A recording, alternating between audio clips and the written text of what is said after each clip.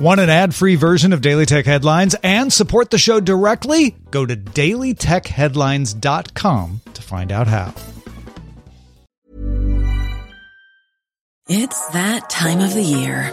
Your vacation is coming up.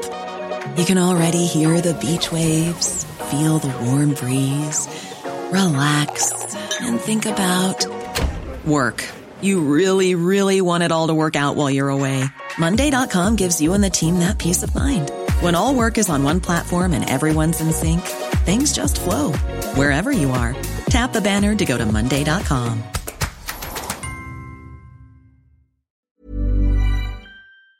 My business used to be weighed down by the complexities of in-person payments. Then, Stripe Tap to Pay on iPhone came along and changed everything. With Stripe, I streamlined my payment process effortlessly. No more juggling different methods. Just a simple tap on my iPhone and transactions are complete. What's truly remarkable is how Stripe caters to all my customers' preferences. Whether they're using cards, Apple Pay, or other digital wallets, Stripe ensures a smooth checkout experience every time. Setting up Stripe was a breeze, taking just minutes to get up and running. From local markets to global retailers, Stripe helped me expand my reach and grow my business with ease. To learn how Tap to Pay on iPhone and Stripe can help grow your revenue and reach, visit stripe.com/tapiphone. I'm Rich Stroffolino, and these are the tech headlines for the week that was. Google CEO Sundar Pichai published an op-ed in the Financial Times this week outlining the need for world governments to set regulations on artificial intelligence. In it, he argues companies cannot let market forces dictate how AI advances get used, and that governments can adapt existing legal frameworks like the EU's GDPR to oversight AI rather than passing new legislation, saying that any laws must take a proportionate approach, balancing potential harms, especially in high-risk areas, with social opportunities. He also stated that international alignment is needed to make standards work. Bloomberg reports that ByteDance has rapidly built a gaming division by buying up studios and acquiring exclusive title distribution rights, according to sources. The gaming division reportedly has over 1,000 employees, with plans to release its first 2 titles this spring, with a massively multiplayer online game with Chinese fantasy elements in the pipeline, according to sources. The game will reportedly be released worldwide, not limited to a China-only release. ByteDance has released several ad-supported casual mobile titles distributed through its video apps, but its new gaming effort will be a completely separate business. 6 sources tell Reuters that Apple dropped plans to let iPhone users fully encrypt backups of their devices using iCloud after the FBI complained the feature would harm investigations. Last week, U.S. Attorney General William Barr called on Apple to unlock 2 iPhones used by a Saudi Air Force officer who killed 3 Americans at a Pensacola, Florida naval base last month. Apple apparently turned over the shooter's iCloud backups in the Pensacola case and said it wasn't true that the company has not provided substantive assistance. Uber is testing a new feature letting some drivers in California set their own fares when picking up passengers from airports in Santa Barbara, Palm Springs, and Sacramento.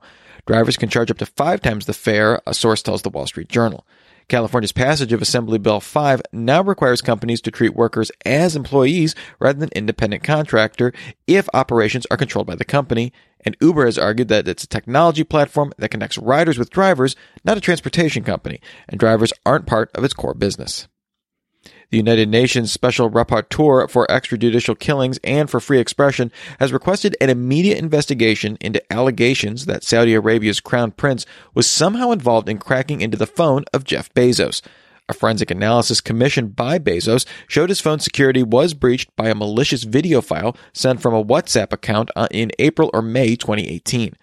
Bezos' phone appears to have been compromised by software called Pegasus, offered by Israel's NSO Group.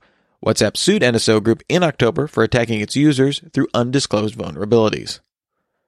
Motorola's foldable Razr phone has a new release date after being delayed due to unexpected demand. The new Razr will be available for pre-orders January 26th for $1,499, arriving February 6th. The Razr has a flexible 6.2-inch display and runs Android on the mid-range Snapdragon 710 SoC. Vodafone has announced it's withdrawing from the Libra Association. Vodafone says it will concentrate its efforts on financial inclusion through its involvement with mobile money service M-Pesa in Africa. Vodafone said it's not ruled out working with the Libra Association in the future. Libra Association now has 20 members, down from its original 28.